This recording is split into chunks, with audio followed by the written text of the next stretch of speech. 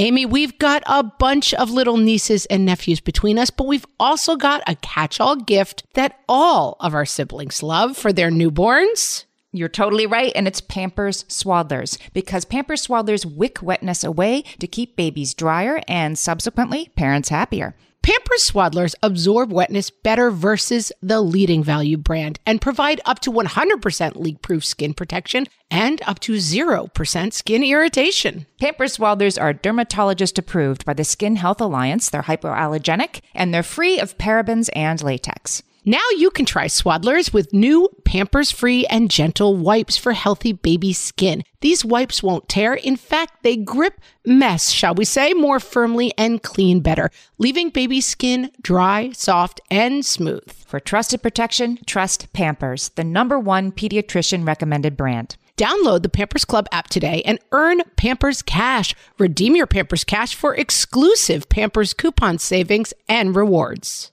Only redeemable via Pampers Club. Pampers Cash has no cash value.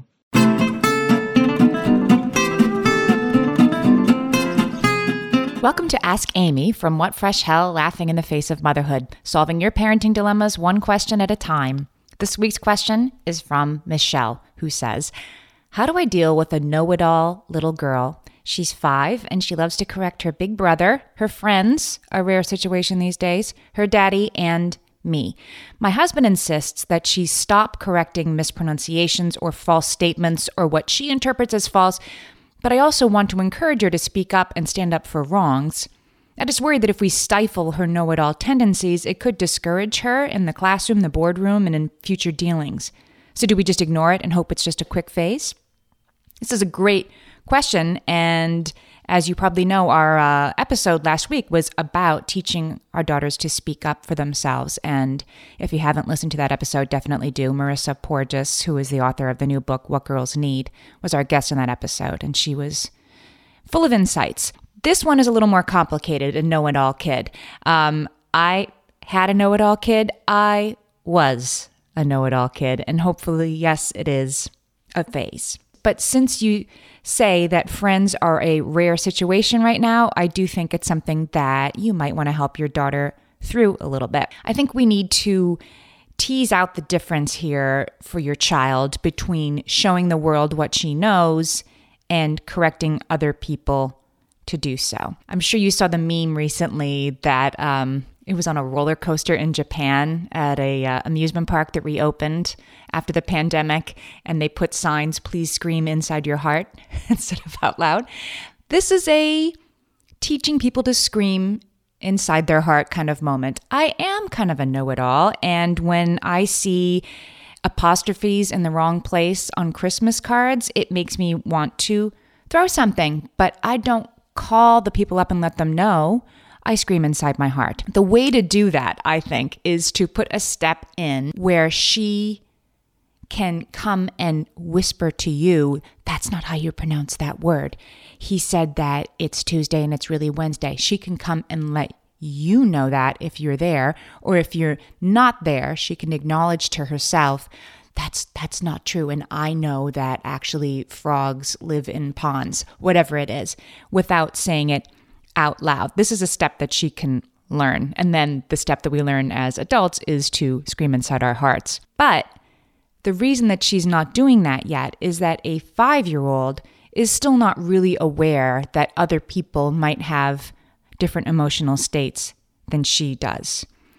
We need to teach our kids affective empathy, which means vicariously experiencing someone else's emotions. They don't just get that, or I guess they'll get it eventually, but some less quickly than others. And a 5-year-old is really still learning that for herself, that she might get a puffed chest of accomplishment from telling a friend, that's not how you say that word. And that's counteracted by her friend's hurt feelings.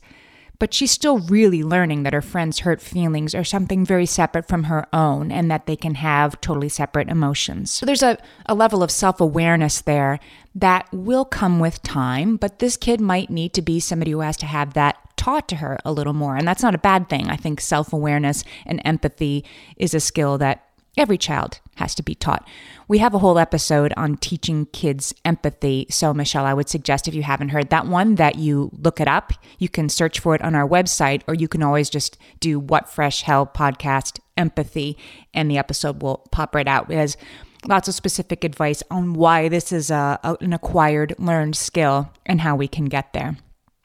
I think the way station will kind of work if she understands that saying this to another friend hurts their feelings, makes them not want to play with her that afternoon, that it's not nice, and that she can still have that feeling is an okay way station along the way. Now, you talk about what happens in the future. She needs to self-advocate in the classroom, the boardroom, things like that. Yes, that's totally important. And as we learned last week, that is also a skill that needs to be taught. But even there are skills of diplomacy that need to be taught and learned, and that your daughter will need. She's going to need to learn to speak up for herself without ruffling others' feelings.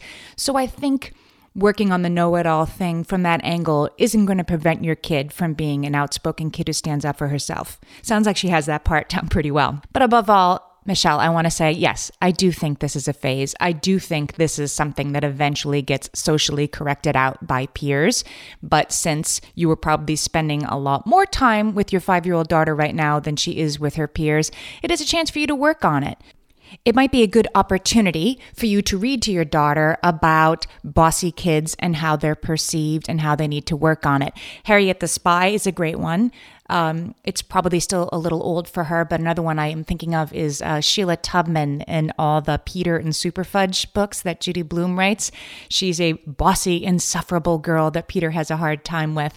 And you might be able to talk to your daughter about that and why does she bother him so much and what should he do and how should he deal with her, and let the self-identification occur or not occur. Overall, Michelle, I think your instincts are right. Protect your little girl's right to speak out while also teaching her that there are more diplomatic ways of doing that and keeping some of the screaming inside her heart, if you feel me. Send us your parenting questions. We might answer yours next. Email us questions@whatfreshhellpodcast.com. Thanks for listening.